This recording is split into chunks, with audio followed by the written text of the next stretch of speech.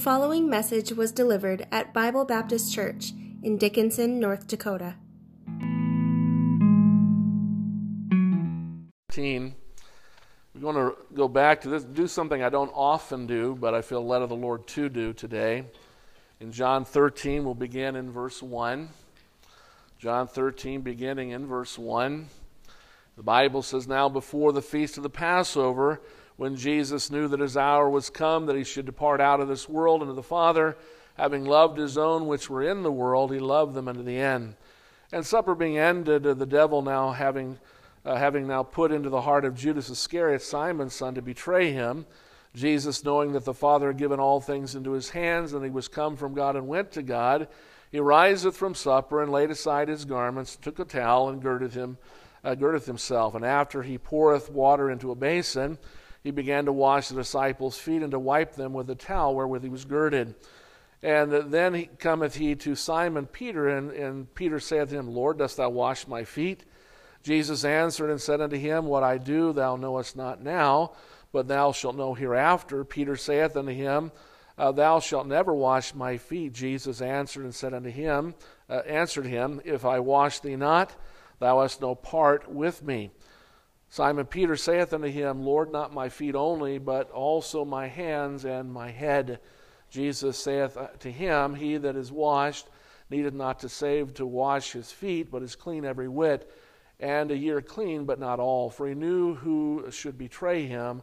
Therefore said he, Ye are not all clean. Again, we're continuing with our study here in the book of John, the Gospel of John. And we have been talking, for those who have not always here on Sunday school, Christ and washing the disciples' feet. Let's pray. Father in heaven, again, as we look at and visit this passage of Scripture again in this hour, I pray, Father, that you would help those in this room who are here to search their own hearts today. And Father, I pray, God, that you would help them to know whether they're truly saved or not today. And Father, there is a great burden on my heart, Father, having dealt with some things recently, a burden on my heart as to whether people are truly saved or not. Father, many profess Christ, but not all know Christ. I pray, God, that you bless this time this morning, and Father, do what only you can do in the hearts. Father, give assurance to those who are saved, and Father, cause those who are not to seek thee. I pray in Jesus' name. Amen. Christ and washing his disciples' feet. Now, again, we have talked, and I'll do a little review here to bring some of these others who have not been with us in Sunday school, and I would encourage you to be here if you can be. But we have been talking about Christ and his washing his disciples' feet. We talked, first of all, we have talked about Christ's concern prior to the feast of the Passover and institution of the Lord's Supper. If you look with me to verse 1 now, before the feast of the Passover, when Jesus knew that his hour was come, that he should depart out of this world into the Father, having loved his own which were in the world, he loved them unto the end.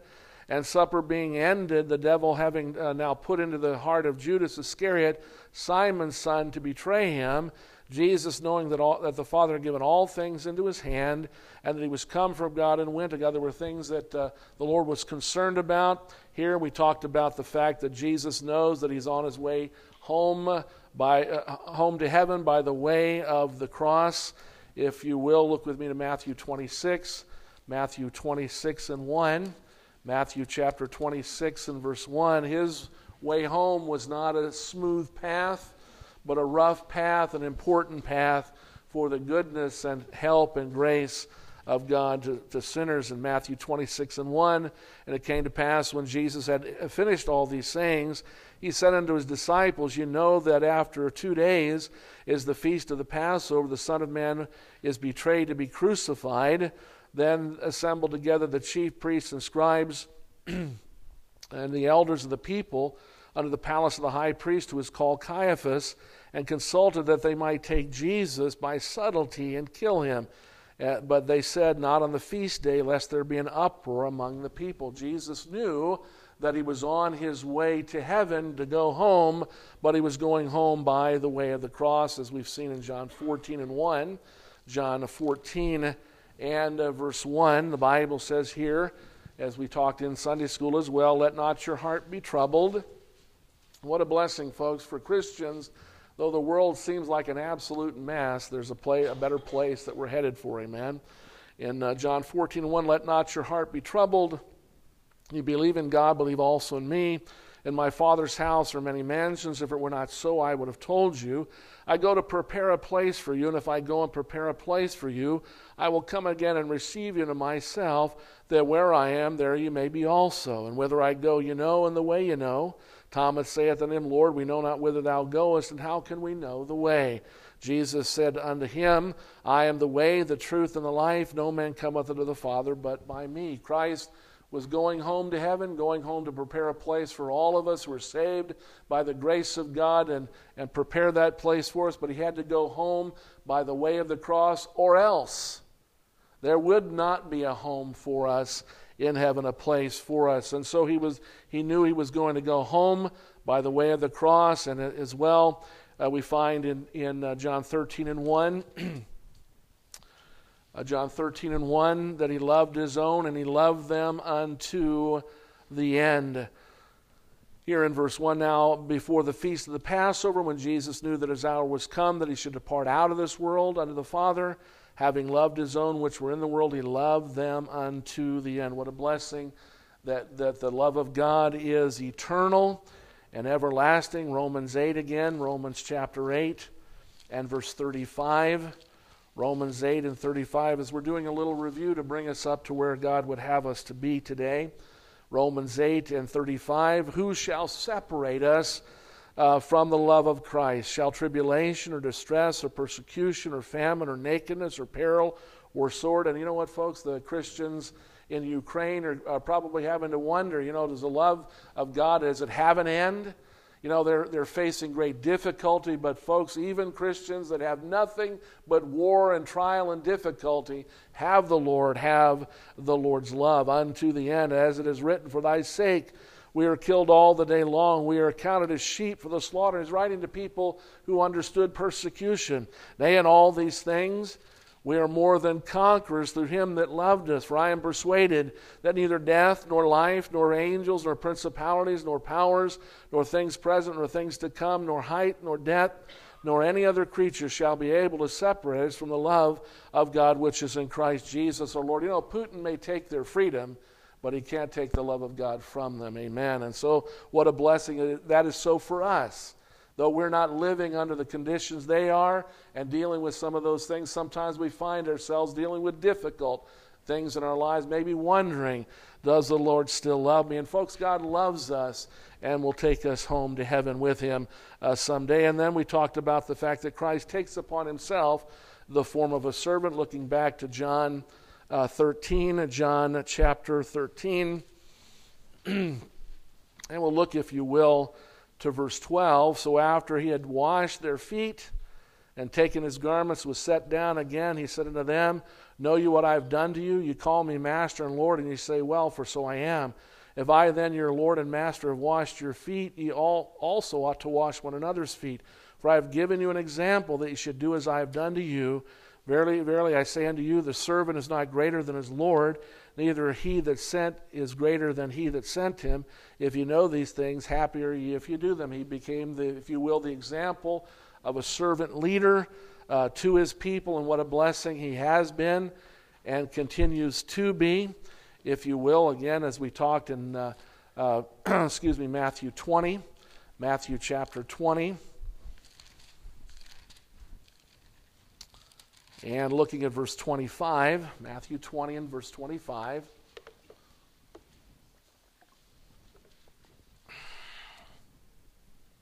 But Jesus called them unto him and said, you know that the princes of the Gentiles exercise dominion over them, and they that are great exercise authority upon them. But it shall not be so among you. But whosoever will be great among you, let him be your minister.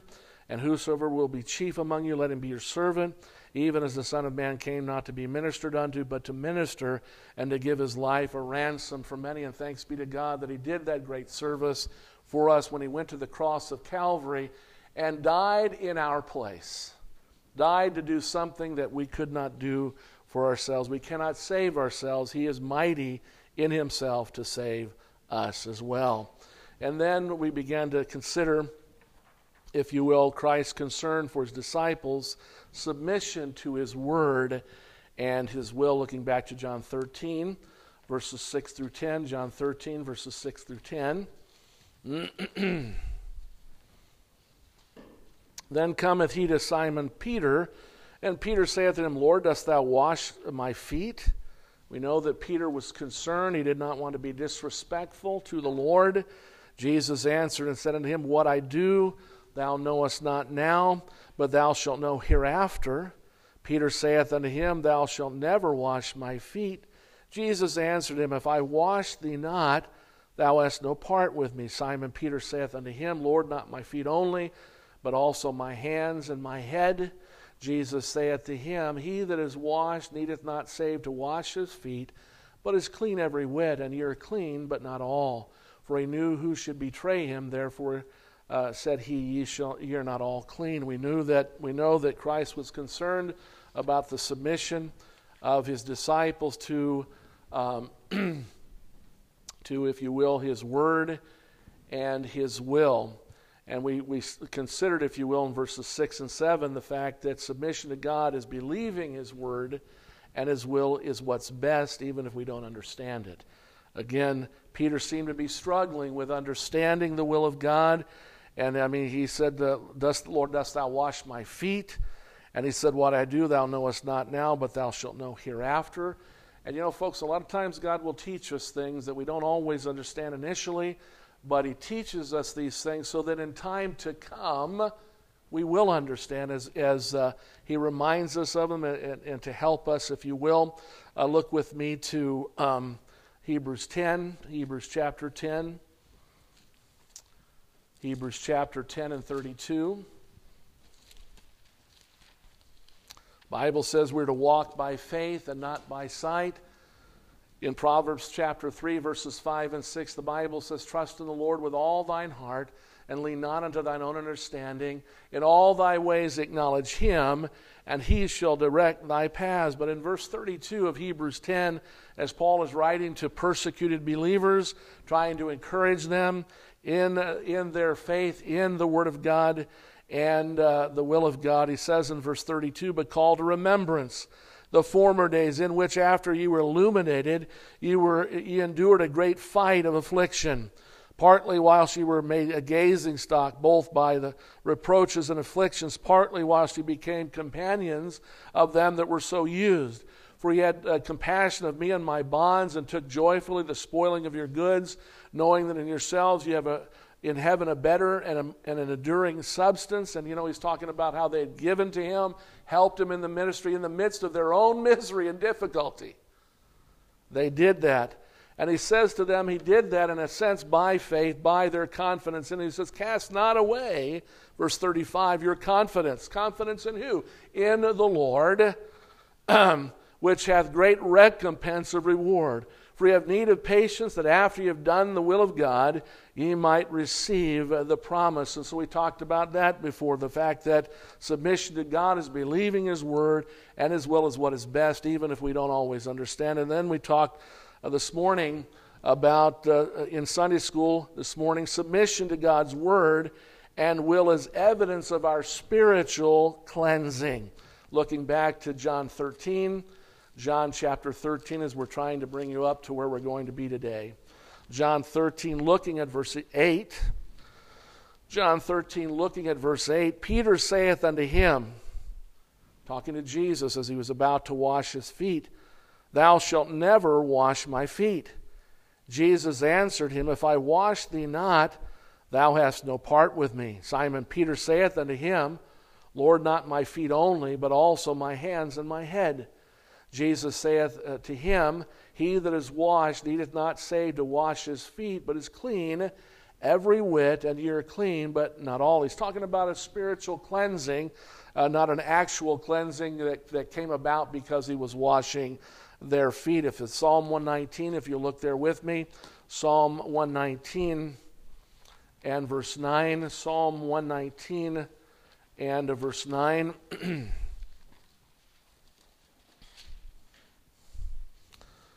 Here the Bible says, Wherewithal shall a young man, and I think any man, cleanse his way? by taking heed thereto according to thy word, even speaking as if the word of God has a cleansing properties like water and what have you. Look with me to Ezekiel 36. Ezekiel 36, as we looked at this analogy, Ezekiel 36 and verse 24. Ezekiel 36 and verse 24. Speaking to Israel and to those who were caught up with idolatry and things like that, had been scattered into other countries, he says in verse 24, for I will deliver, he says, I will take you from among the heathen and gather you out of all countries and will bring you into your own land. Then will I sprinkle clean water upon you, and you shall be clean from all your filthiness, and from all your idols will I cleanse you. A new heart also will I give you, and a new spirit will I put within you.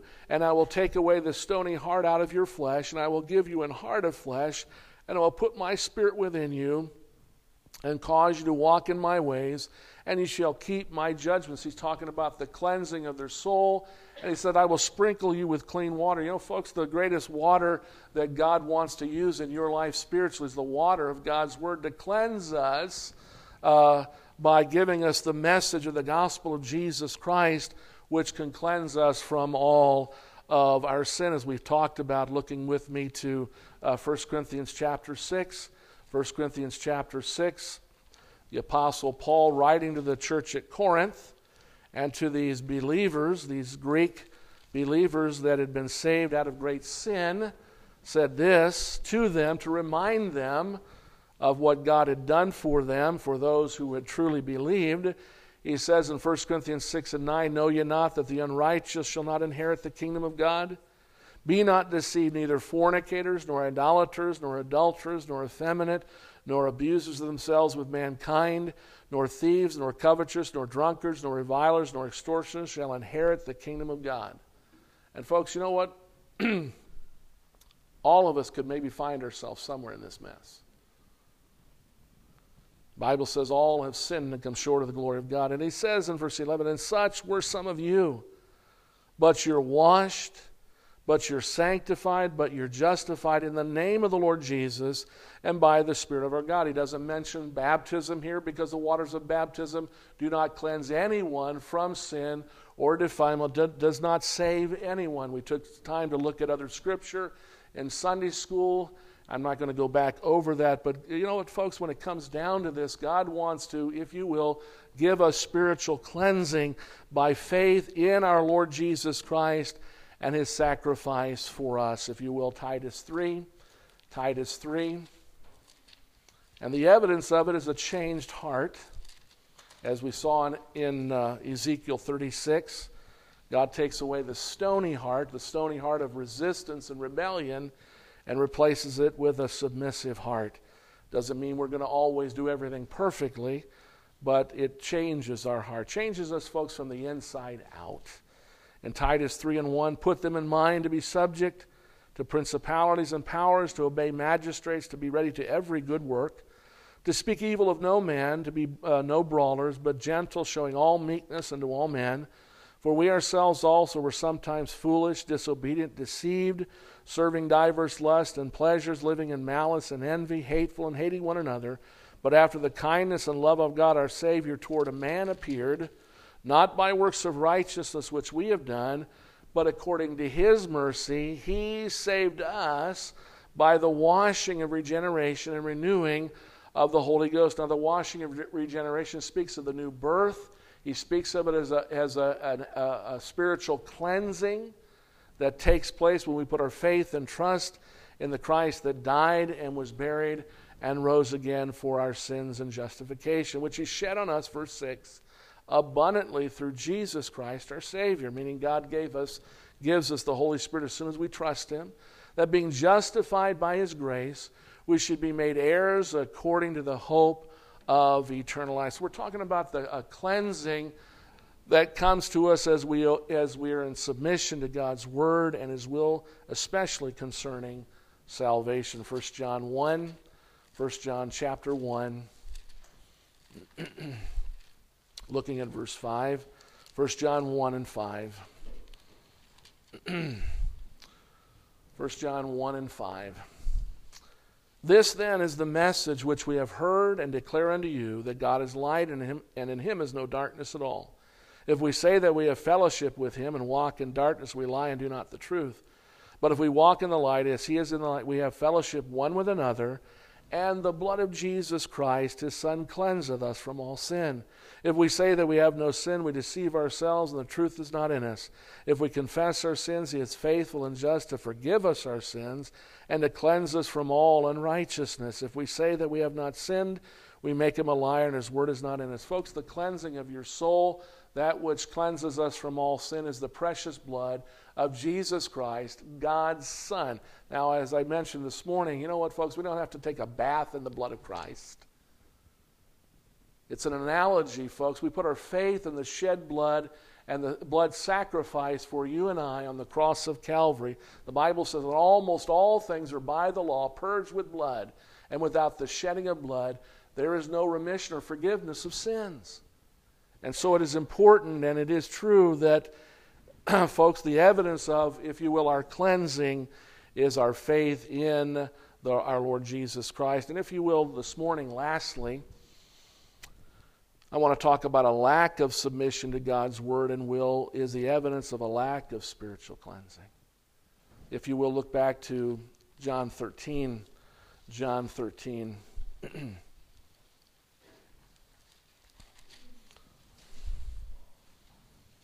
The evidence of our cleansing is our submission to his word and will.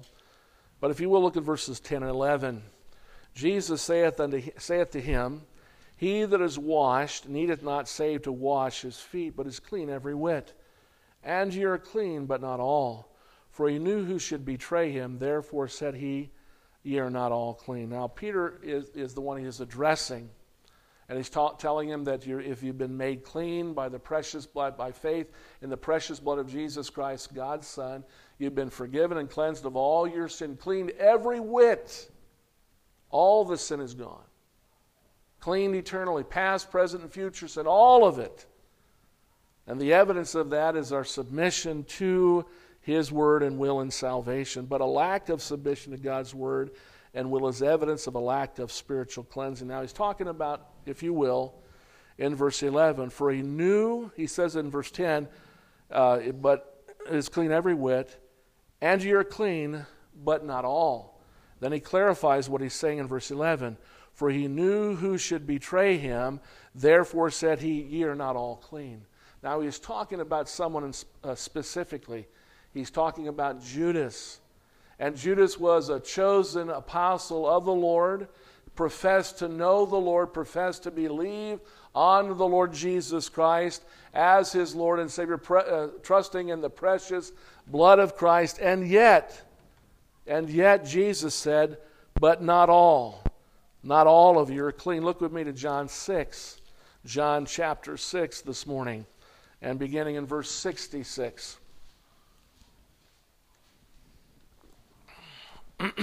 We know who would betray Christ, and that was Judas.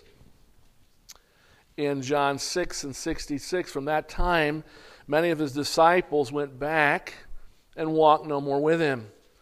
Then said Jesus unto the 12, Will you also go away? Then Simon Peter answered him, Lord, to whom shall we go? Thou hast the words of eternal life. This is Peter again speaking up for what seemed to be all the apostles. And we believe and are sure that thou art the Christ, the Son of the living God. Jesus answered them, Have not I chosen you 12, and one of you is a devil? He spake of Judas Iscariot, the son of Simon, for he it was that should betray him, being one of the 12.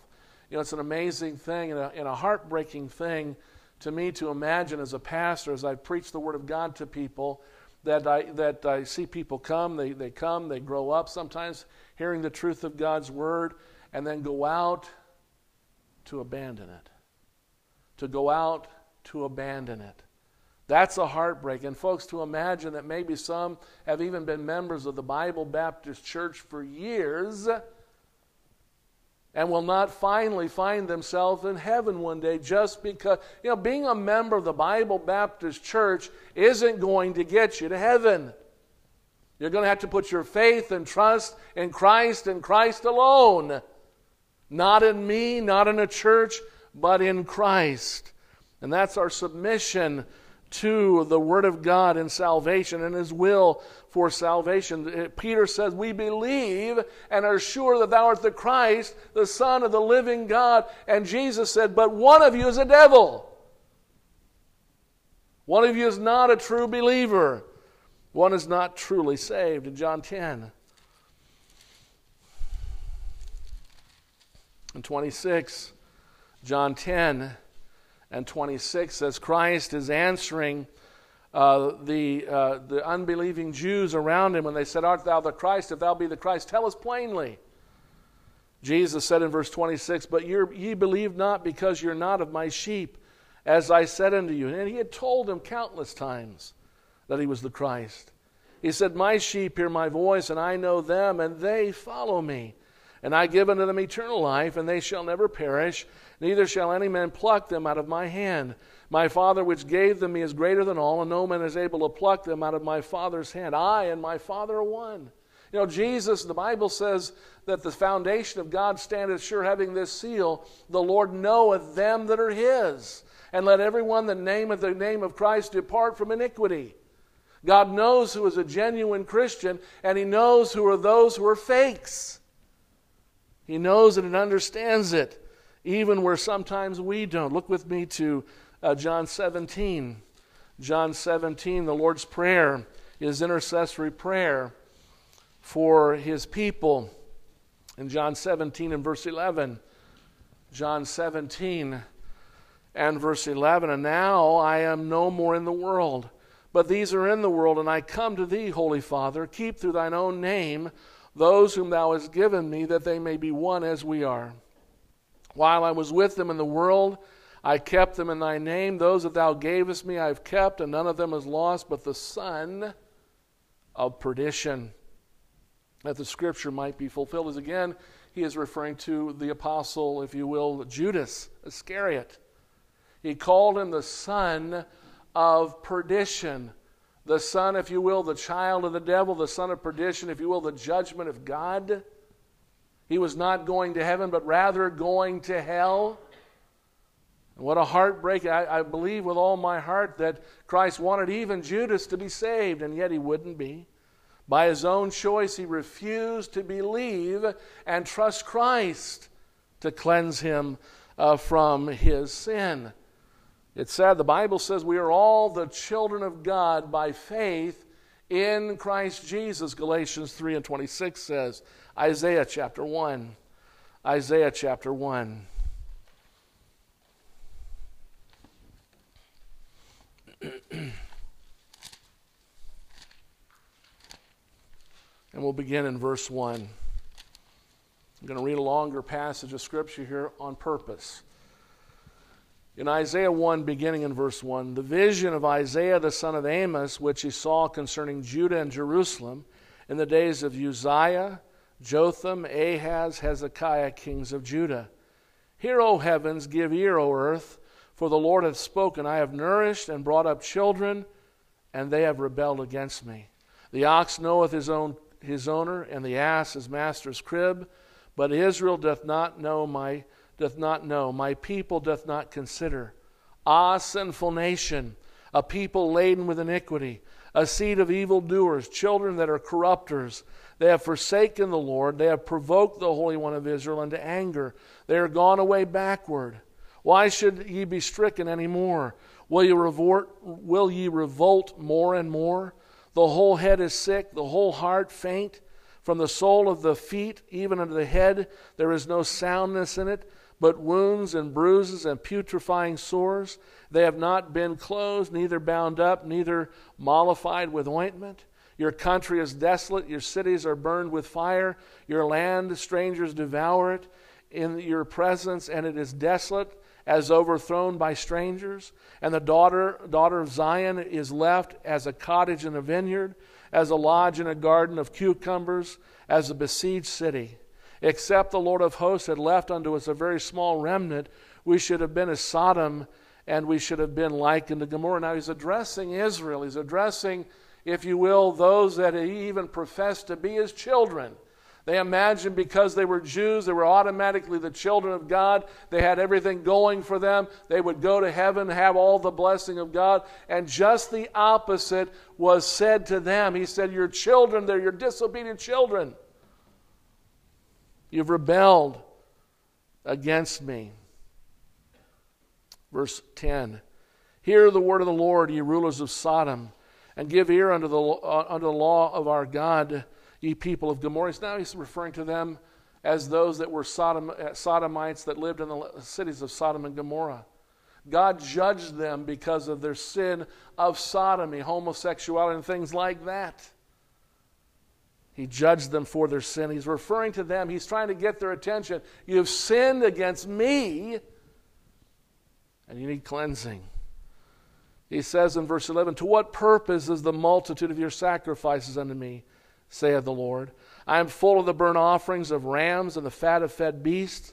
I delight not in the blood of bullocks or of lambs or of he-goats. Would you come to appear before me? Who hath required this at your hand to tread my courts? Bring no more vain oblations. Incense is an abomination unto me. The new moons and Sabbaths, the calling of assemblies, I cannot away with it. It is iniquity, even the solemn meeting. Your new moons and your appointed feast my soul hateth.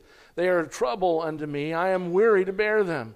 And when you spread forth your hands, I will hide mine eyes from you. Yea, when you make many prayers, I will not hear. Your hands are full of blood. Now, he's not painting a very pretty picture of these Jews at this time. And he's not commending them for going through the forms of worship,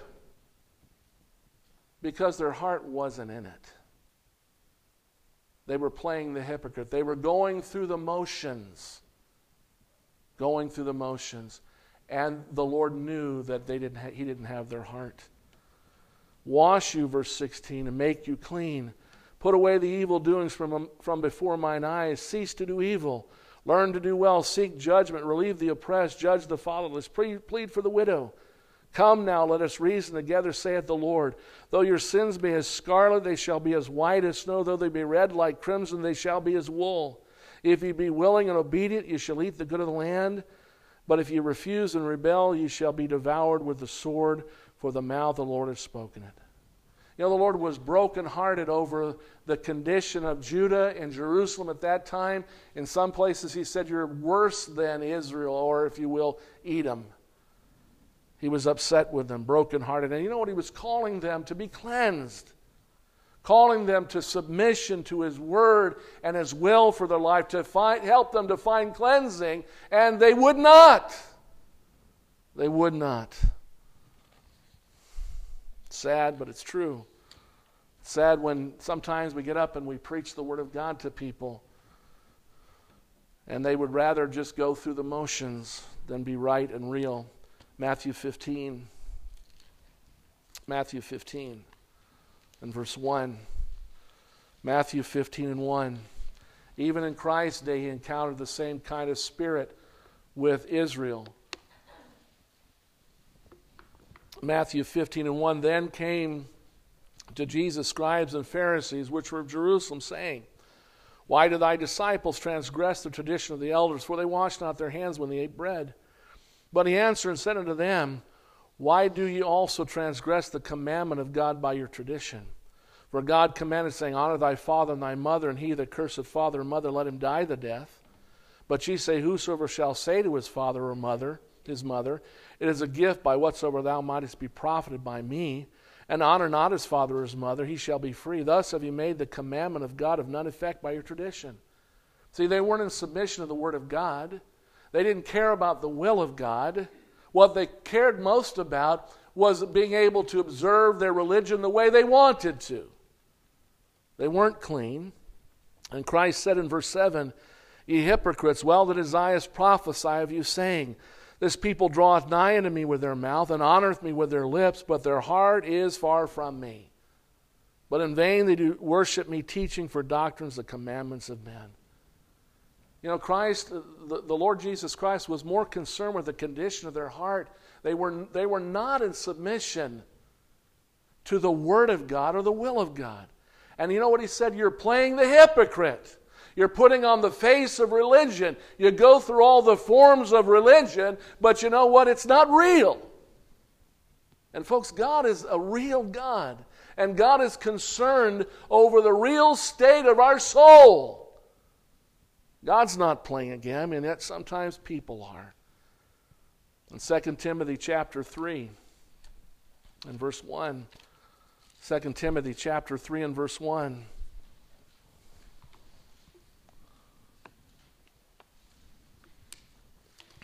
This know also, that in the last days perilous times shall come.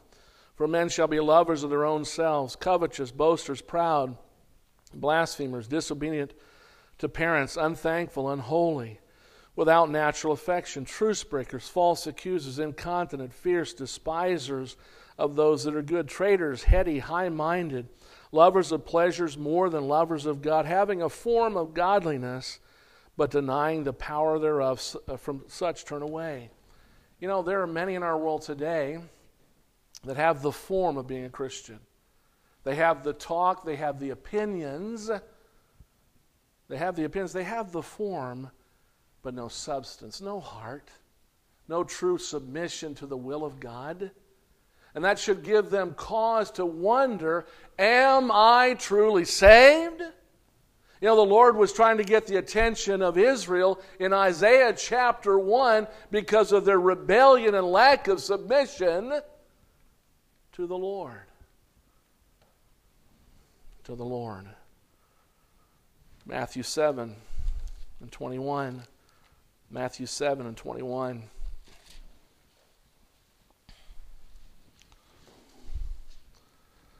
Matthew 7 and 21. Not everyone that saith unto me, Lord, Lord, shall enter the kingdom of heaven. You know, anybody can say, Lord. Anybody can say, I love Jesus. Talk about Jesus. Does it mean they're all going to heaven because they say so? No. Even the Lord Jesus Christ is telling us no. But he that doeth the will of my Father which is in heaven. Many will say to me in that day, Lord, Lord, have I not prophesied in thy name? And in thy name have cast out devils, and in thy name done many wonderful works. You know, there's a lot of great and good things supposedly done in the name of Jesus, in the name of Christ. What does it matter? Lord, Lord, have we not done all these things? Verse 23, and then will I profess unto them, I never knew you. Depart from me, ye that work iniquity. You know, what's really important to us will come out in us. Are we truly in submission to His Word and His will? You know, yesterday as I preached, you know, something that broke my heart is to look out and see some people mocking God's Word. Mocking God's Word. Now, you know what? Didn't matter. It seemed, I guess, it didn't matter to them what attitude they had towards the Word of God and even toward the one who delivered the message. You know, sometimes people think, well, they're mocking just a man. They're mocking just a man. Folks, the Bible says that Jesus said, if they receive your word, it's like they've received mine. You know, what are we talking about? What did I preach yesterday? The Word of God. And I marveled at the outright scorning and mockery of the Word of God. Even as I preached, and I thought to myself, wow. Don't they realize that they're playing with eternity? And that even as we talked about sin, and some mock, the Bible says fools make a mock at sin. They weren't taking it seriously. And they're going to suffer because of it. Look with me to Galatians 6. And I say these things not because I'm angry, but because I'm upset. To watch that kind of a spirit go on makes me wonder, where are they finally going to end up? In Galatians chapter 6, and if you will, look at verse 7. And I want you to look at these words. God says, he starts off, be not deceived. You know, I think, and I thought of some of this yesterday. Some of these that sat here and mocked the Word of God are self-deceived, imagining that they're never going to be accountable for that. Really? There may have been some who wondered whether some things were sin or not. I hope we left them with assurance of what sin is and how serious a matter it is. And yet some mocked. Be not deceived. God is not mocked. You know, sometimes people respond with mockery and scorn. I mean, Christ, as he hung on the cross of Calvary, the Bible says they mocked him, they derided him, they made fun of him, and on it went. And you know what Christ's response was to them? He cried out from the cross of Calvary and said, Father, forgive them, for they know not what they do.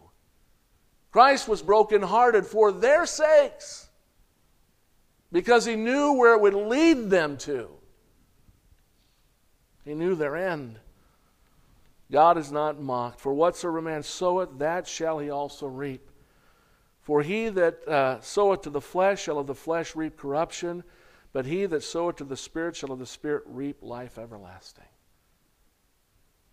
And I thought to myself as I watched some of the mocking going on, I thought to myself, how many of those folks professed to know God, to believe that the Lord was their Savior?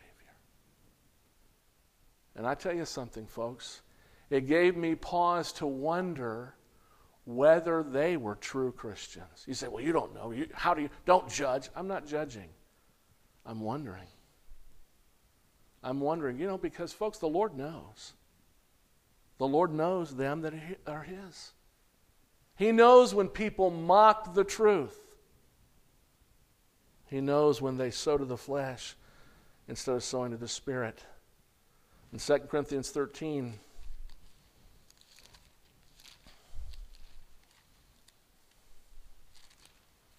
look at verse 5. You know, the Apostle Paul, in dealing with the church at Corinth, Paul went to Corinth. He preached the gospel to them. Folks got saved, scripturally baptized. He had organized a church in Corinth. He's writing to a church that he established that now was beginning to turn upon him, criticize him, become his enemy. And he said to them in verse 5, examine yourselves. They were spending a lot of time examining him, finding fault with him, but not with themselves. He says, examine yourselves, whether ye be in the faith. Prove your own selves. Know ye not your own selves how that Jesus Christ is in you, except ye be reprobates? He said, but I trust that ye shall know that we are not reprobates. Paul is saying, listen, I know whom I have believed, and am persuaded that he is able to keep that which I've committed unto him against that day. Do you know the Lord for sure, for real? Has the Lord Jesus Christ cleansed you from your sin? Where's the evidence of it in your life? Are you submissive to his will and his word? You know, it's easy to say, I believe. The Bible says the devils believe and tremble. They're not going to heaven. They rebelled against God in heaven. And were cast out, will finally be cast out when God has war with them in heaven. Galatians 4.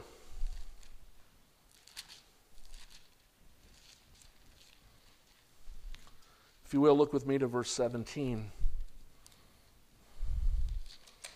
And Paul was concerned because there were those that had come into the churches of Galatia with a false gospel. They were trying to mix keeping the law with grace to find salvation. Paul called it in Galatians 1 a false gospel. In Galatians 4, and if you will look with me to verse 17, they zealously affect you, but not well. Yea, they would exclude you, that ye might affect them. But it is good to be zealously affected always in a good thing, and not only when I am present with you. My little children, whom I travail in birth again until Christ be formed in you, I desire to be present with you now and to change my voice, for I stand in doubt of you. You know, there are some preachers that refuse to ever cause people to look at themselves and ask themselves, am I really a Christian? They think it's almost a sin to cause anyone to have to examine themselves. Paul said to the church at Corinth, examine yourselves.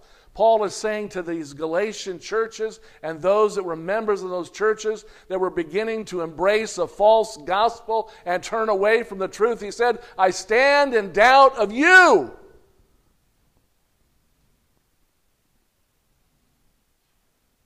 Where were those that were crying out, who are you to judge? Who are you to judge? Paul understood salvation. He understood what was going on. And he said, listen, I have my doubts about you. You say, preacher, have you ever doubted somebody whether they were saved or not? Yeah. Who are you to do that? A pastor who's supposed to be watching for your soul. A pastor who's supposed to be watching for your soul. You know, I was shocked. I was shocked at the attitude and the mocking of some yesterday. And I couldn't believe it. You say, preacher, what do you mean? Are you naive? Well, when sometimes it comes across the way it did yesterday, I'm shocked that anyone could be so bold as to laugh and mock at the truth of God's word as if it weren't true. 2 Timothy chapter 4. 2 Timothy chapter 4. Look at verses 9 and 10. Paul, writing to Timothy, said this, do thy diligence to come shortly unto me. He says, for Demas hath forsaken me, having loved this present world, and is departed unto Thessalonica, Crescens unto Galatia, and Titus to Dalmatia. Now, the latter two there doesn't seem to be a negative connotation with their departing. They went on to serve the Lord, do some other things. But he says in verse 10, Demas hath forsaken me, having loved this present world. Now, he says he's forsaken me, but in a sense, in a greater sense, it seems that he's forsaken the Lord. Forsaken his word, forsaken his will, and you know what? For what? For love of this world. For love of this world. 1 John 2.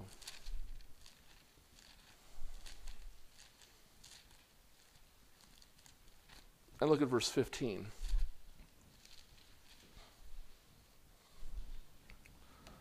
God plainly says something about this matter. In 1 John 2 and 15, love not the world, neither the things that are in the world. If any man love the world, the love of the Father is not in him. He's talking about the possibility that some of these folks might not be saved. And he says, well, what things should we not love about the world? Well, he says in verse 16, he identifies, for all that is in the world, what things? The lust of the flesh, the lust of the eyes, and the pride of life is not of the Father, but is of the world. And the world passeth away, and the lust thereof, but he that doeth what? The will of God abideth forever. What is the will of God for all men? That they might be saved and come unto the knowledge of the truth. That they might be saved and come unto the knowledge of the truth. But to love the world, and he's talking about loving the lust of the flesh, the lust of the eyes, and the pride of life is not of the Father. And he that loves the world can't love the Father. What do you love? What do you really... Listen, be honest with yourself today. Now, see, sometimes I think the question of honesty is missing. People don't mind putting on a face of love to God, but whether they truly love Him or not is altogether something different. Jesus said in Matthew 24 and verse 12, because iniquity abounds, the love of many shall wax cold. Who do you love? Have you ever been cleansed by the precious blood of Jesus Christ, God's Son? You know, folks, to them that believe, the Bible says He, or Christ, is precious. Amen? Is He really precious to you? So much so that you'd be willing to stand up for Him, live for Him, and die for Him? You know, it may come down to that someday. Demas wasn't. He said, you know, see ya, Paul. See you later, buddy. You're on your own. I'm sick of this. You know what I struggle with is watching sometimes young people grow up and literally say, I'm done with this, and go their own way instead of going God's way. You know, we said when we got saved, I'm sick of my way.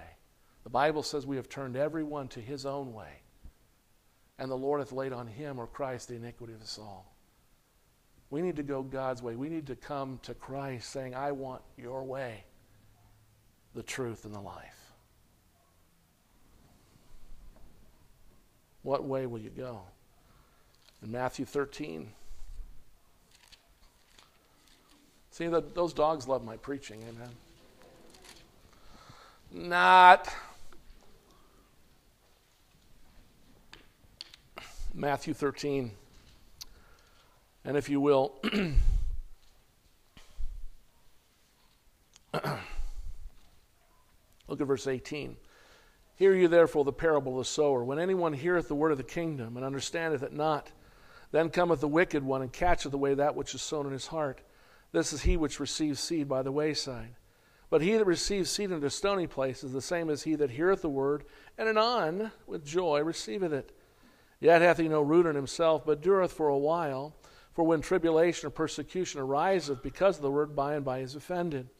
He also that receives seed among the thorns is he that heareth the word, and the care of this world, and the deceitfulness of riches choke the word, and he becometh unfruitful. But he that receives seed in the good ground is he that heareth the word and understandeth it, which also beareth fruit and bringeth forth some 100, some 60, and some 30. You know, 1 out of 4 of those grounds brought forth any fruit. In effect, he was saying maybe 1 out of 4 people that hear the truth of the gospel will be saved. Will hear it and receive it rather than mock it and scorn it. Matthew 7 again. Matthew 7. Look at verse 15. Beware of false prophets which come to you in sheep's clothing. Means they have the appearance of being a sheep or a Christian, but inwardly they are ravening wolves. Ye shall know them by their fruits. Do men gather grapes of thorns or figs of thistles? Even so every good tree bringeth forth good fruit, but a corrupt tree bringeth forth evil fruit. A good tree cannot bring forth evil fruit, neither can a corrupt tree bring forth good fruit. Every tree that bringeth not forth good fruit is hewn down and cast in the fire. Wherefore by their fruits ye shall know them. What is the fruit of your professed salvation or faith in Christ? What is the fruit of it? Has the Lord Jesus Christ cleansed you from your sin? Or do you just have the trappings of being cleansed? You know, I've baptized people in this church. I've baptized people who profess to know the Lord. I've baptized them because they profess to trust Christ. I baptize and then watch them walk away and never come back. But they profess to believe. They profess to be Christians. They profess to desire to follow the Lord in scriptural baptism and go on and live for God. And yet, Sometimes I'll do it one week and they're gone the next. Well, why is that, preacher? Maybe they don't know anything at all about the cleansing of their sin. Christ is not precious to them. They weren't honest with me or themselves. You know, I know of an individual that since the time I baptized them and made them a member of this church, by scriptural baptism, professed salvation, they have been less faithful than they were before they started, while they were coming before they got baptized, became members. Say, why is that, preacher? Something's wrong. I accepted on good faith their profession of faith in Christ.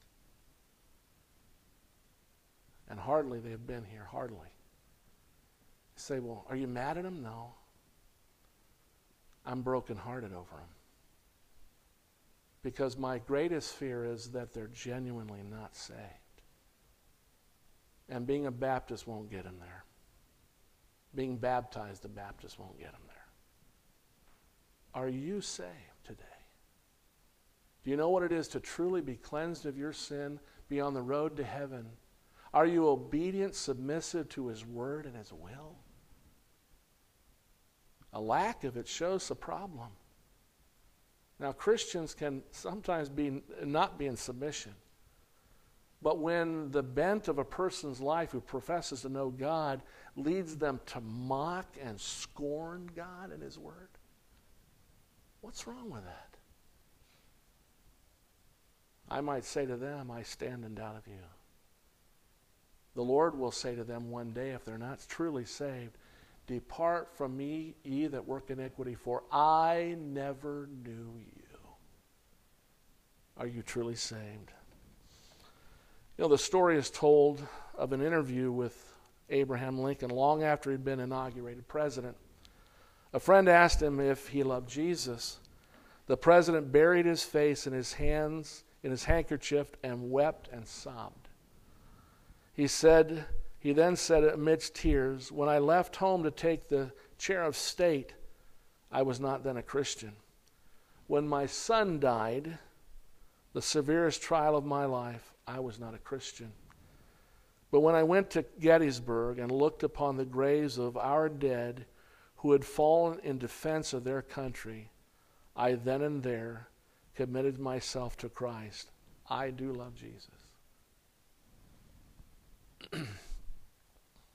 He said, the spectacle of the crucified one, which is before my eyes, is more than sublime. It's divine. He said, a gentleman having an opportunity to meet the President Lincoln at 5 o'clock in the morning went a quarter of an hour before the time appointed. While he waited for the appointed time, he heard in the next room a voice as if it were a grave conversation, and asked the attendant standing by, who is talking in the next room? He said, it's the president. The president, sir, replied the attendant. He said, is anybody with him? The gentleman inquired. He said, no, he is reading the Bible. Is that the habit so early in the morning? Yes, sir. He spends every morning from 4 o'clock to 5 o'clock reading the Scriptures and praying. Abraham Lincoln could be heard to speak aloud as he prayed and cried out to God. He said, I love Jesus. Do you love Jesus? Are you saved? Have you been cleansed by faith in the precious blood of Jesus Christ, God's Son? Is it real? Or are you maybe waiting for the first opportunity to cut and run and do your own thing? You know, it's sad to imagine. I watched it years ago in a bigger church that I was a member of. I watched people come and go all the time. I'm not saying there wasn't at times mistreatment by people. There are times when I'm not a nice guy either. And I mistreat people. And they may want to leave because I'm a knothead. That shouldn't be the reason they leave. And I should behave. Amen. But why did a lot of them leave? They walked away from the truth, were not of submission to the truth of God's word or his will by their own choice. I appreciated what John had to say the other day. He said, now your life's it's yours. It's your choice. Amen. And I don't care how old you are, it's your choice. If you're going to be saved, it's your choice. If you're going to stay unsaved, it'll be your choice. Do not play games with God or your soul. Be not deceived. God is not mocked. Amen? Let's pray.